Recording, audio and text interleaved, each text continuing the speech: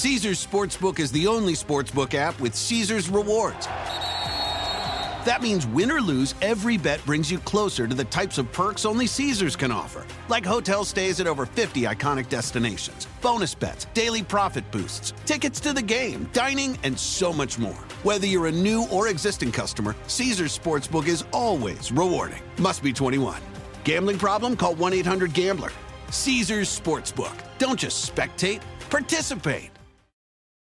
Dental Associates of Northern Virginia redefine what it means to visit the dentist. Get top-quality, personalized support from committed experts who prioritize the well-being and satisfaction of you and your family. Care is centered on a highly personalized treatment plan backed by the trust and support of long-lasting relationships. Schedule your next appointment by visiting dental1-va.com/offer/SiriusXM.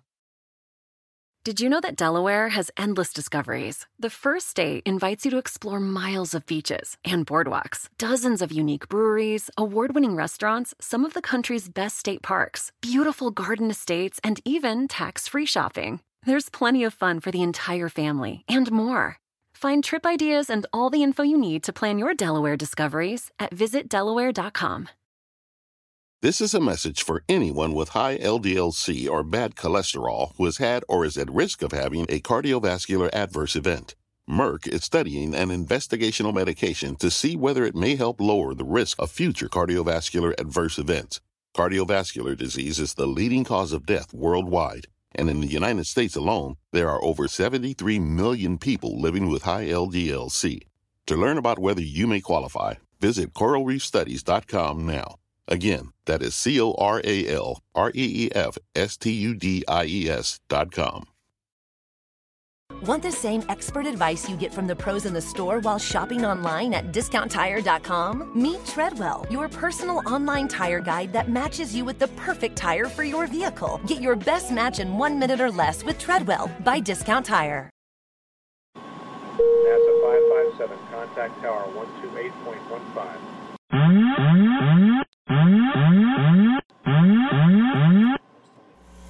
Caution, caution. Manual, fuel, manual, fuel. I'm John Golia. I'm Greg Fife. And I'm Todd Curtis. And we are the Flight Safety Detectives.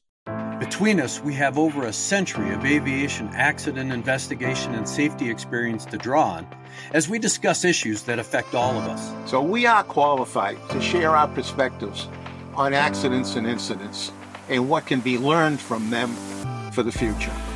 We're proud to say that we have two sponsors that really relate to the topic of aviation safety: the Professional Aviation Maintenance Association, or PAMA, and Avemco Insurance. Later on in the show, we'll tell you how you can get a 5% discount on your insurance just for listening to the show. We don't just dissect the official reports. In every episode, we identify safety issues and take the mystery out of accident investigations. So maybe pilots in their planes can have safer flights ahead.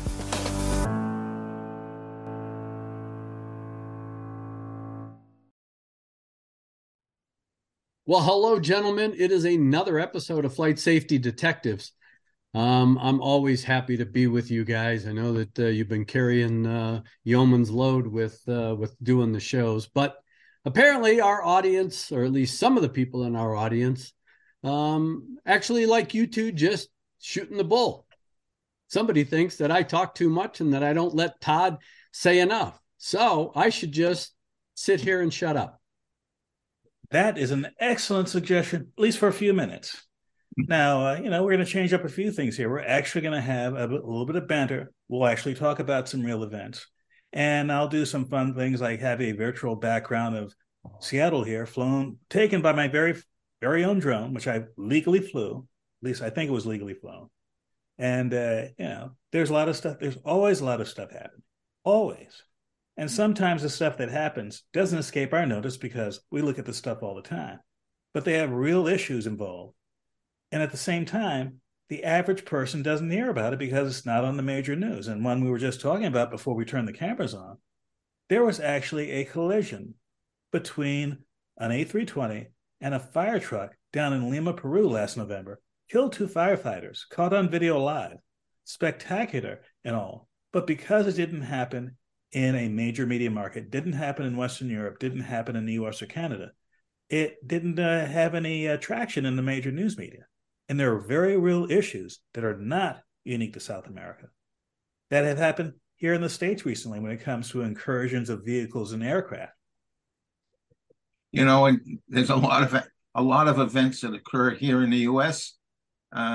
Because of a lot of different reasons. The NTSB claims they don't have the budget to do a lot of those, but we have ground damage, we have employees killed on the ramp, and oftentimes the NTSB doesn't do any investigation into those at all. And I've long felt that those kinds of events, if the NTSB were to do an in-depth investigation like they do in aviation accidents, that some serious improvements could come from them. But they don't go down and they don't look at them. And, you know, just like the maintenance accidents that they do investigate, and when the event comes up and goes into the hangar, they stop right at the hangar doors.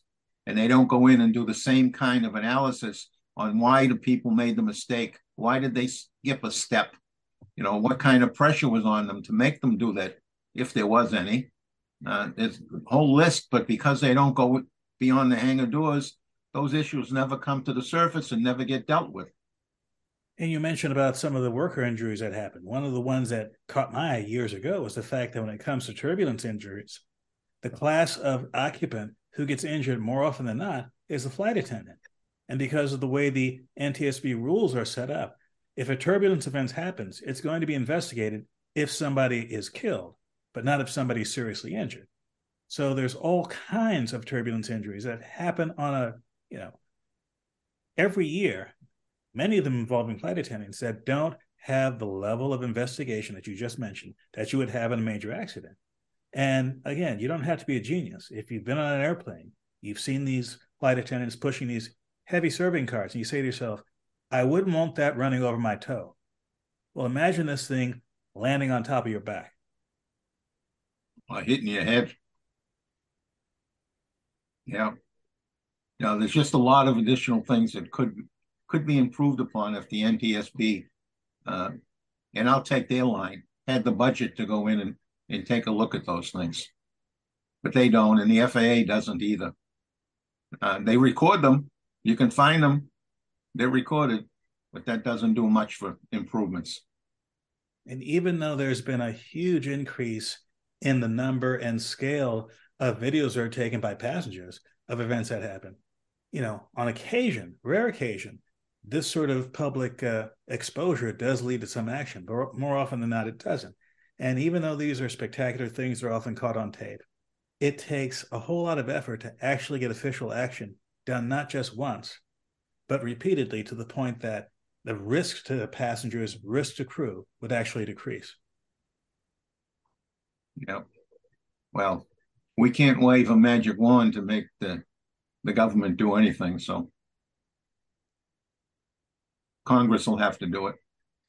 And perhaps our friends in the legal community would, out of the goodness of their hearts, actually have civil actions where money is exchanging hands, such that the industry will wake up and say, well, if the government won't have regulatory or legal action, we certainly don't want to have shareholder complaints about us losing money because we're not doing the right things in the right way. Now, that's one of the few times you'll see me say positive things about lawsuits actually affecting change. But the sad fact is sometimes it does take that type of action for change to occur. And in our business, that change is usually not going to be instantaneous. It's not going to be 1 month or 1 year. It's going to be over a period of years, maybe even decades, before fundamental things change as to how things are done. But we're going to stop talking about theoretical things. We're going to talk about something specific, something fun, something interesting. Gentlemen, what do you have? Well, I've got an email that was quite interesting, and it's aimed at you, Greg. One of our viewers wrote in and talked about Eastern Airlines 980 and would like to know more about your adventures up on the glacier. Well, John, that was it's the highest CFIT accident in aviation history. The airplane crashed at over 20,000 feet down in the Bolivian Andes Mountains. And Eastern Airlines, that particular accident occurred January 1st, 1985, which was the start of one of the worst aviation accident years, commercial aviation accident years in history, where we had a lot of major airline hull losses that killed a lot of people.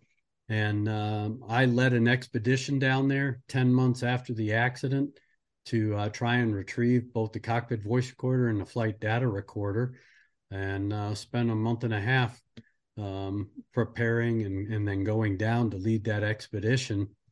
And a friend of ours, Peter Camber, who's an actor, took an interest in actually this particular accident because it didn't get a lot of media play, and it sure didn't get any internet play because it happened in 1985. So there wasn't a lot of exposure.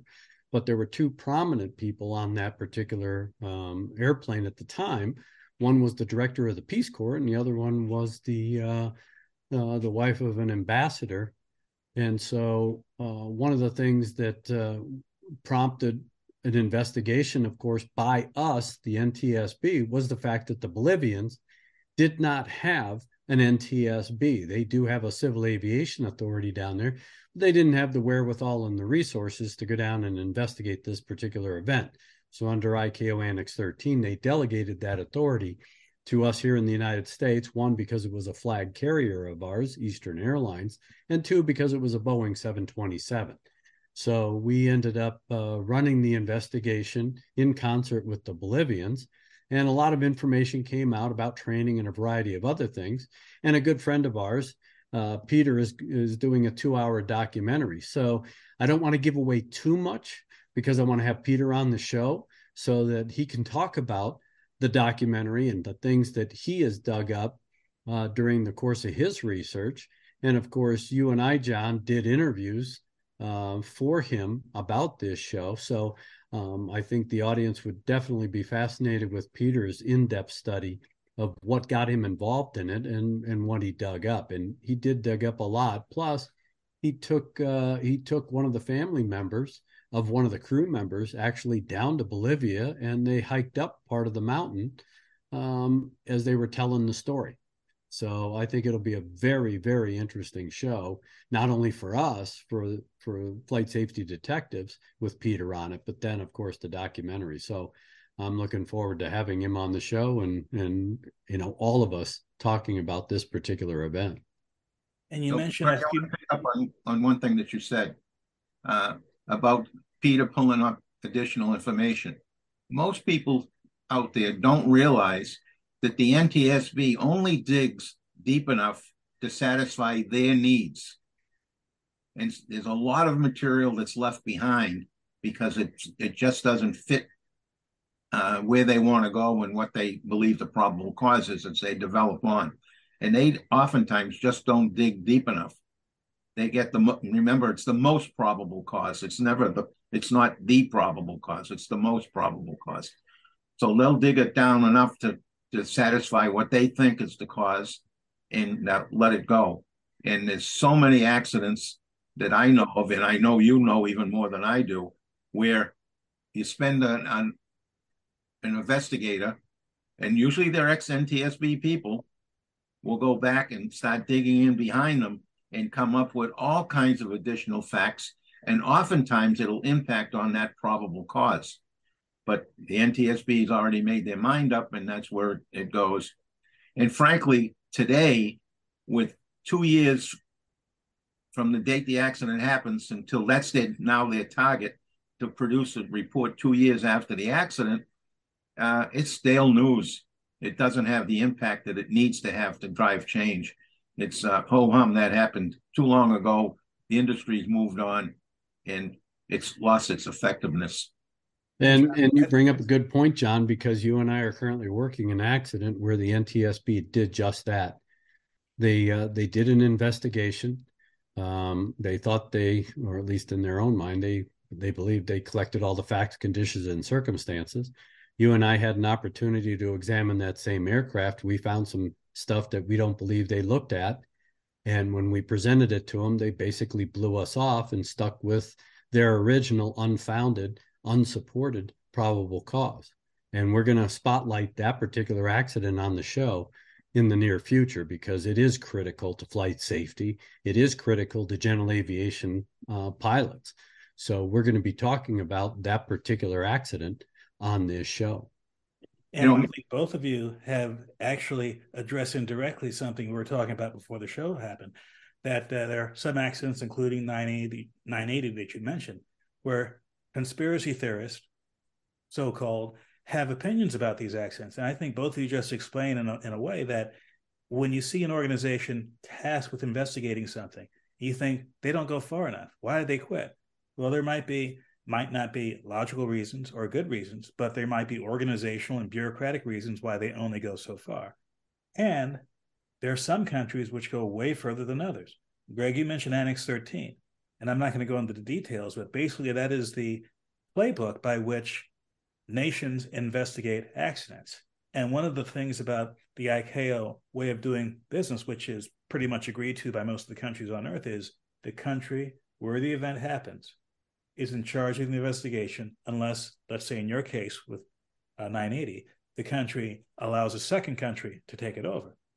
So if you have something that happens to happen in a place that has lots of press coverage, a Freedom of Information Act, an active media, and questioning people who will just stay on it for years and years, you'll get a lot of information. If it happens in a smaller country with a small aviation community, an aviation organization, and no resources to check it out, it may languish. And it's not a conspiracy. It's unfortunately the way it is when it comes to the differing levels of intensity you see when it comes to an investigation. Absolutely. Most people don't know or don't realize how expensive these investigations are. You know, they think it's just going out there and kicking tin until you find a problem. But those investigations, the more complex they are, the numbers mount up real quick. And in TWA 800, which was one of the biggest investigations that the NTSB has done, there was over $50 million spent on that. That's a lot of money.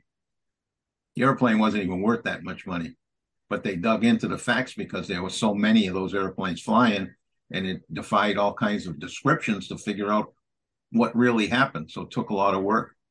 And the other one was the 737 in Pittsburgh. It took 4 years to solve, and that cost a lot of money as well, because it was something nobody has ever seen before with these modern ways of building airplanes and modern systems that use control mechanisms that we've never seen before.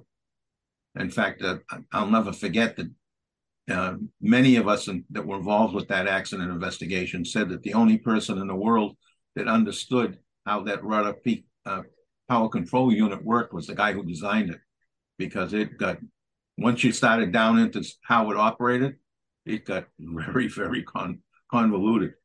It really was a very complicated system. So it's not an easy assignment to dig through all those wreckages and come up with a probable cause. Sometimes they do a great job, and sometimes, things are left on the table. You mentioned Flight 800 in 1996.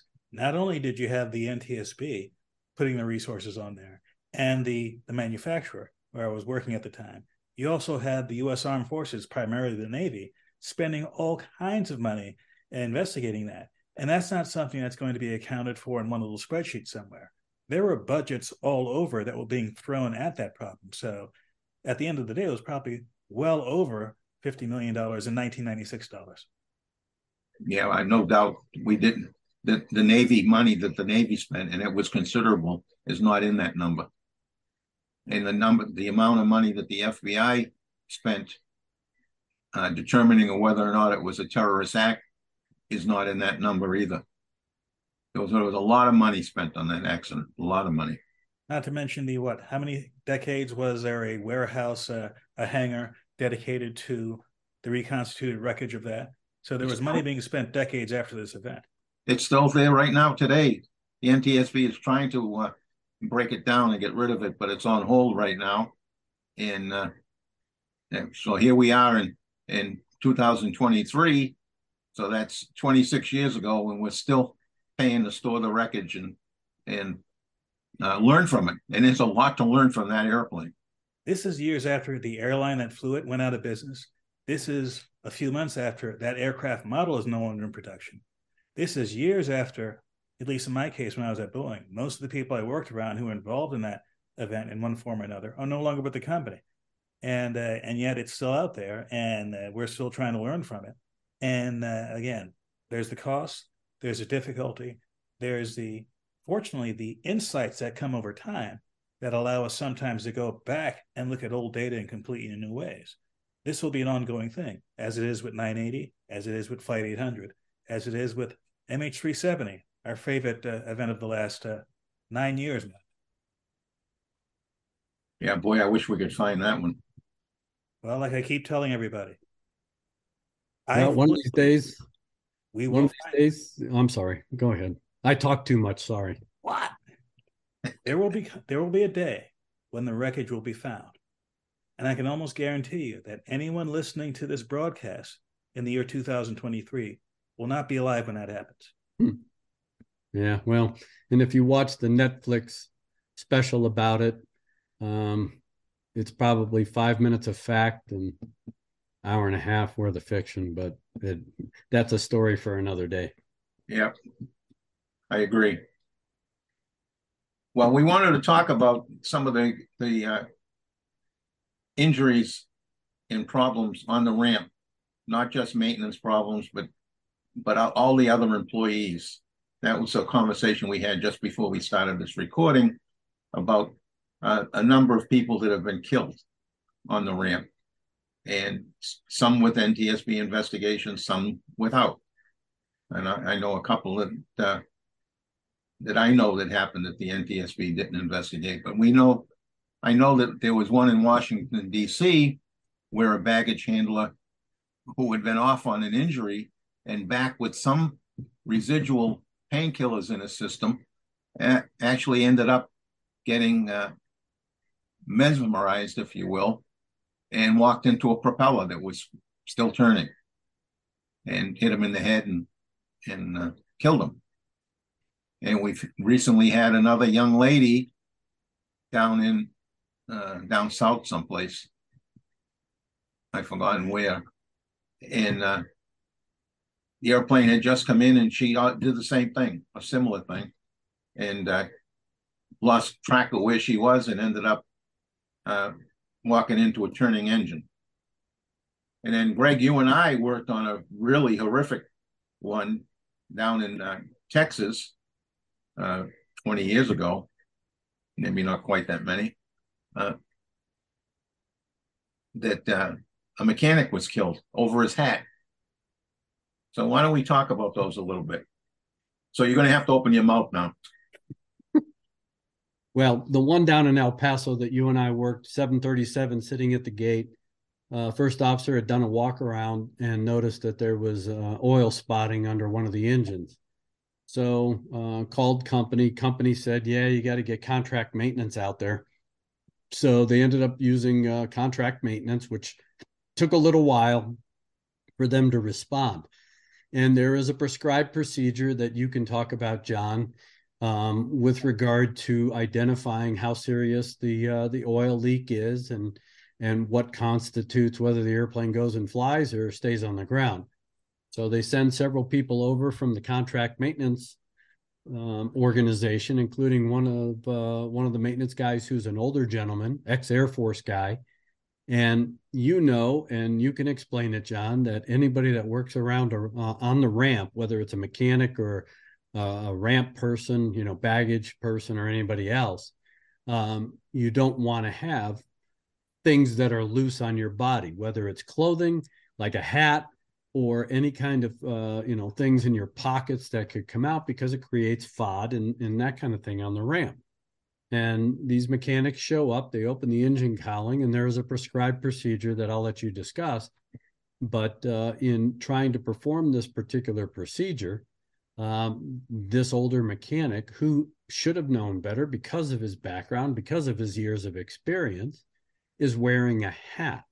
And when you talk about the positioning of where this mechanic was, John, people will understand how this mechanic lost his life very tragically in this particular event.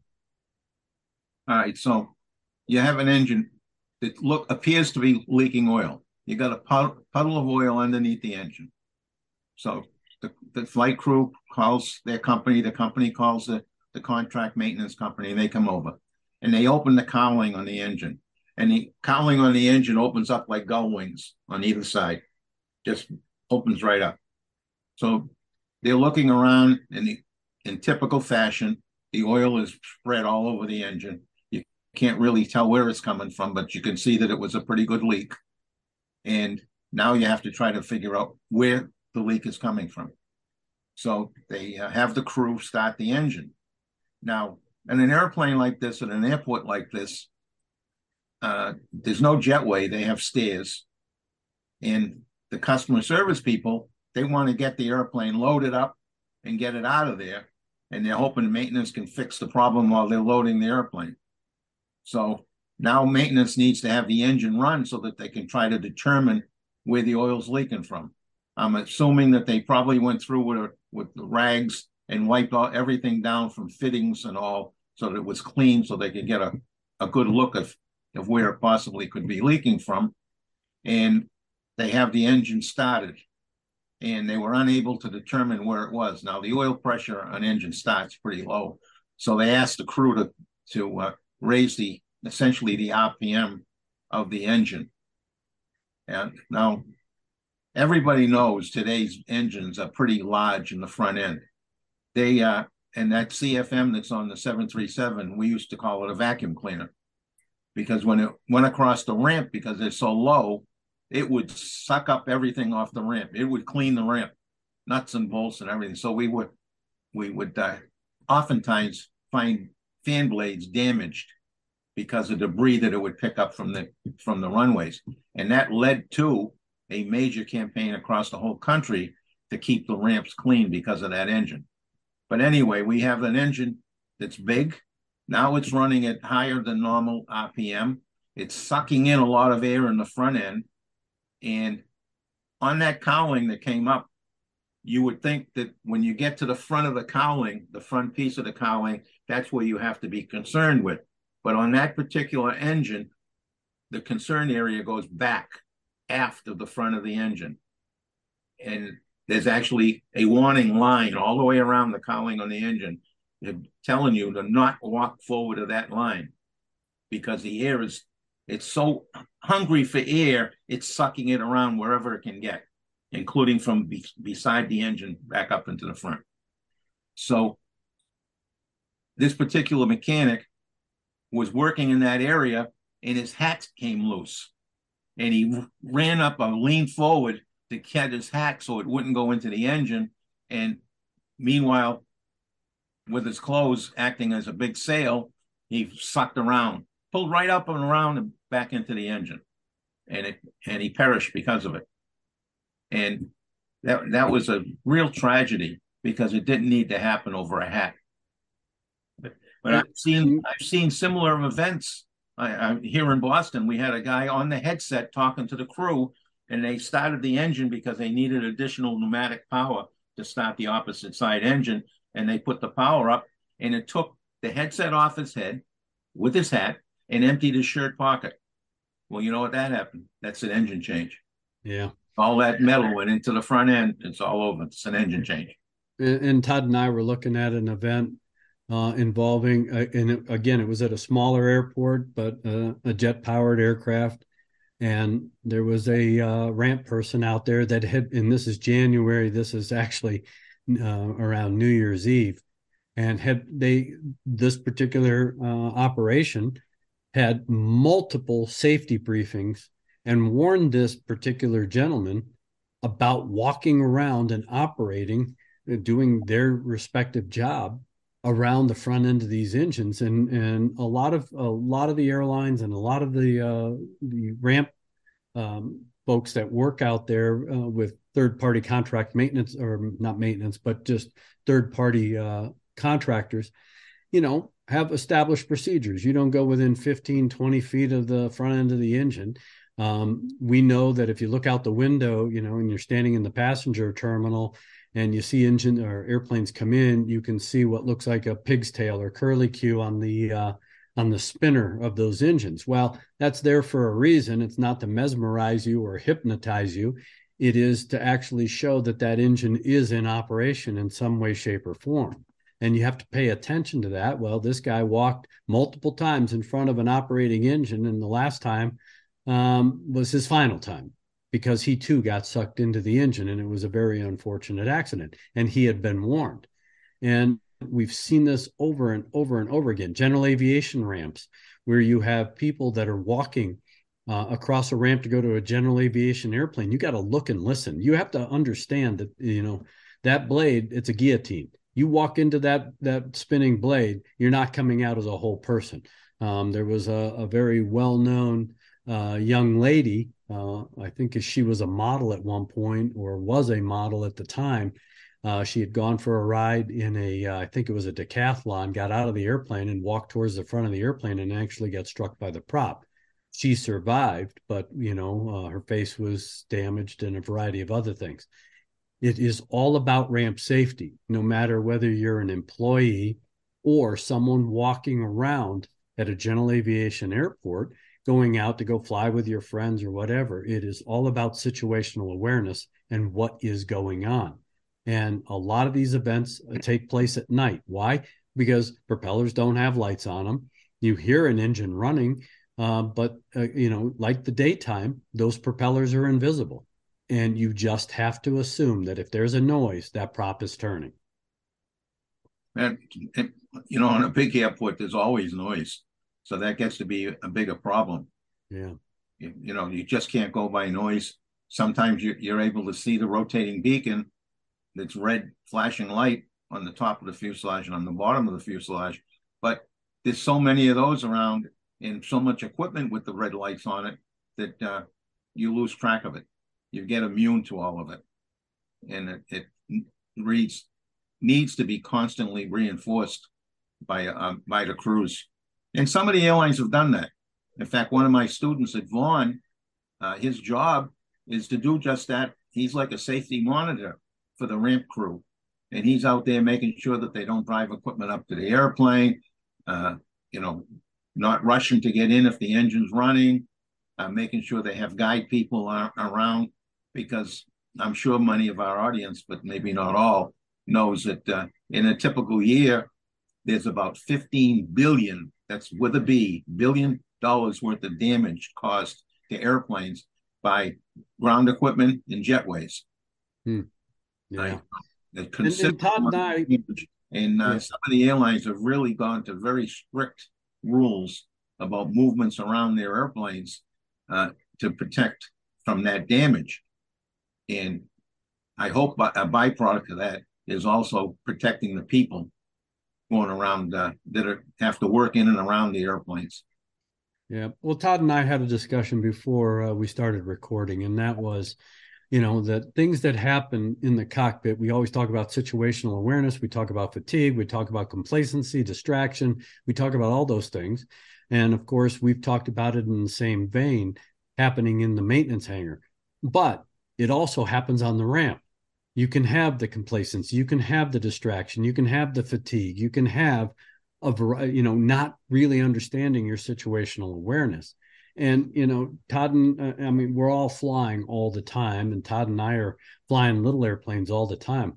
There's not a day that I don't walk out on the ramp and I hear one or more engines.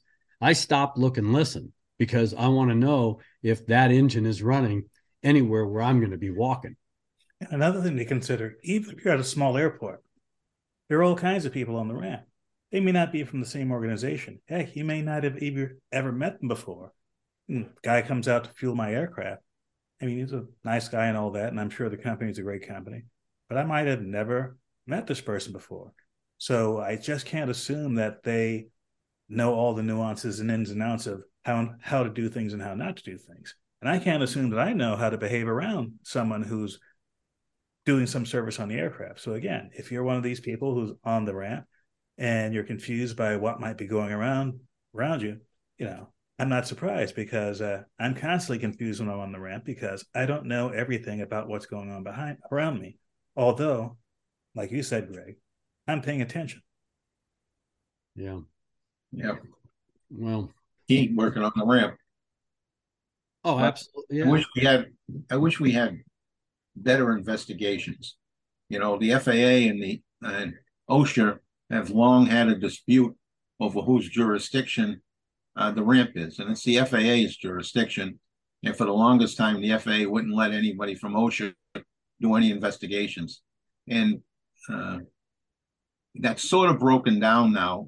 OSHA does some, but they don't do every one.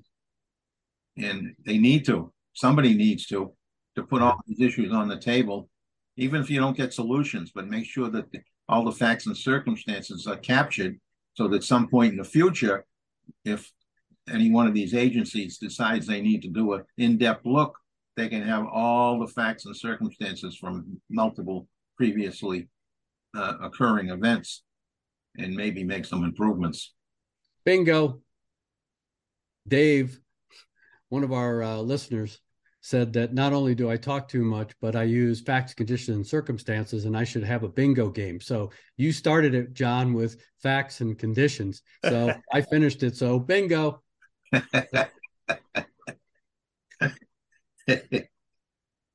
So, well, I think that, like anything else in aviation, it is all about being plugged in, being present, both mentally and physically, but more mentally, understanding your environment. And we harp that all the time.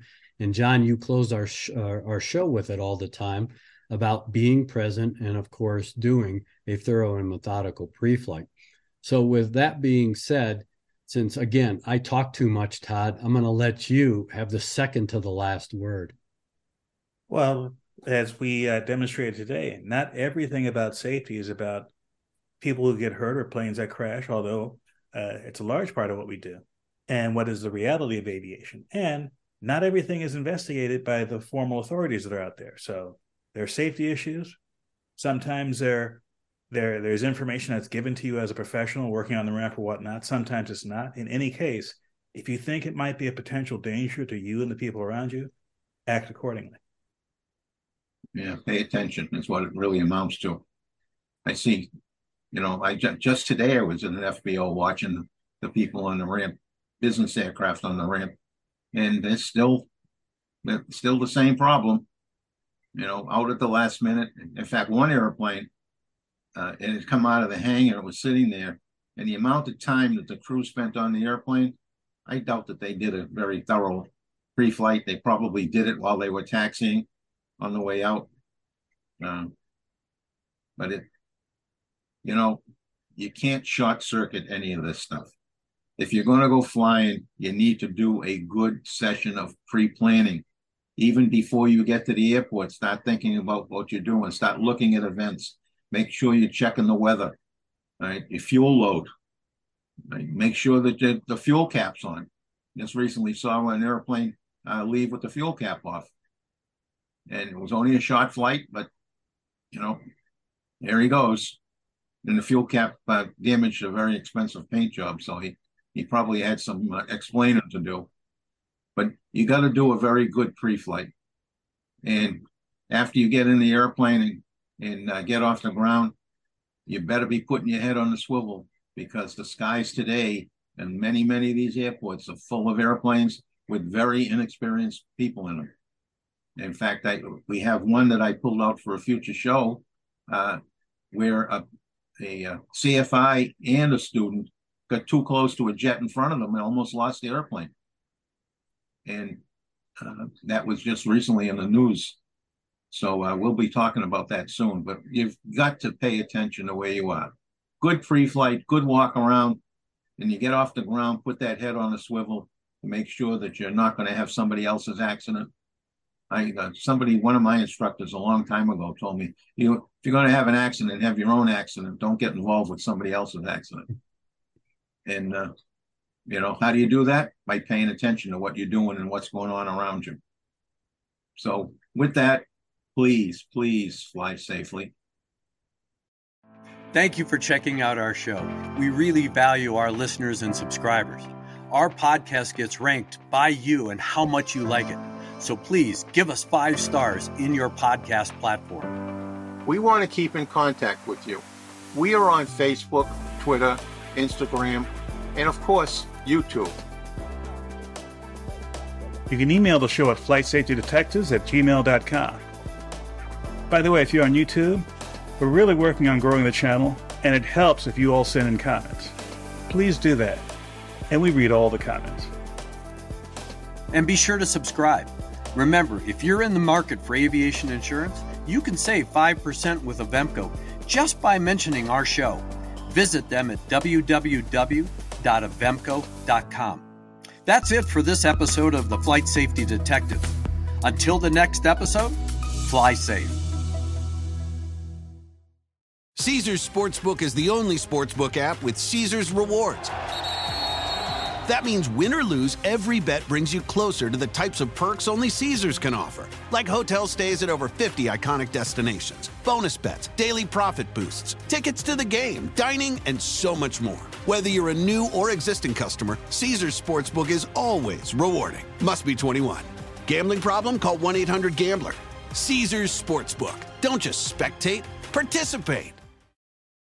Dental Associates of Northern Virginia redefine what it means to visit the dentist. Get top-quality, personalized support from committed experts who prioritize the well-being and satisfaction of you and your family. Care is centered on a highly personalized treatment plan backed by the trust and support of long-lasting relationships. Schedule your next appointment by visiting dental1-va.com/offer/SiriusXM. Did you know that Delaware has endless discoveries? The first state invites you to explore miles of beaches and boardwalks, dozens of unique breweries, award-winning restaurants, some of the country's best state parks, beautiful garden estates, and even tax-free shopping. There's plenty of fun for the entire family and more. Find trip ideas and all the info you need to plan your Delaware discoveries at visitdelaware.com. This is a message for anyone with high LDL-C or bad cholesterol who has had or is at risk of having a cardiovascular adverse event. Merck is studying an investigational medication to see whether it may help lower the risk of future cardiovascular adverse events. Cardiovascular disease is the leading cause of death worldwide, and in the United States alone, there are over 73 million people living with high LDL-C.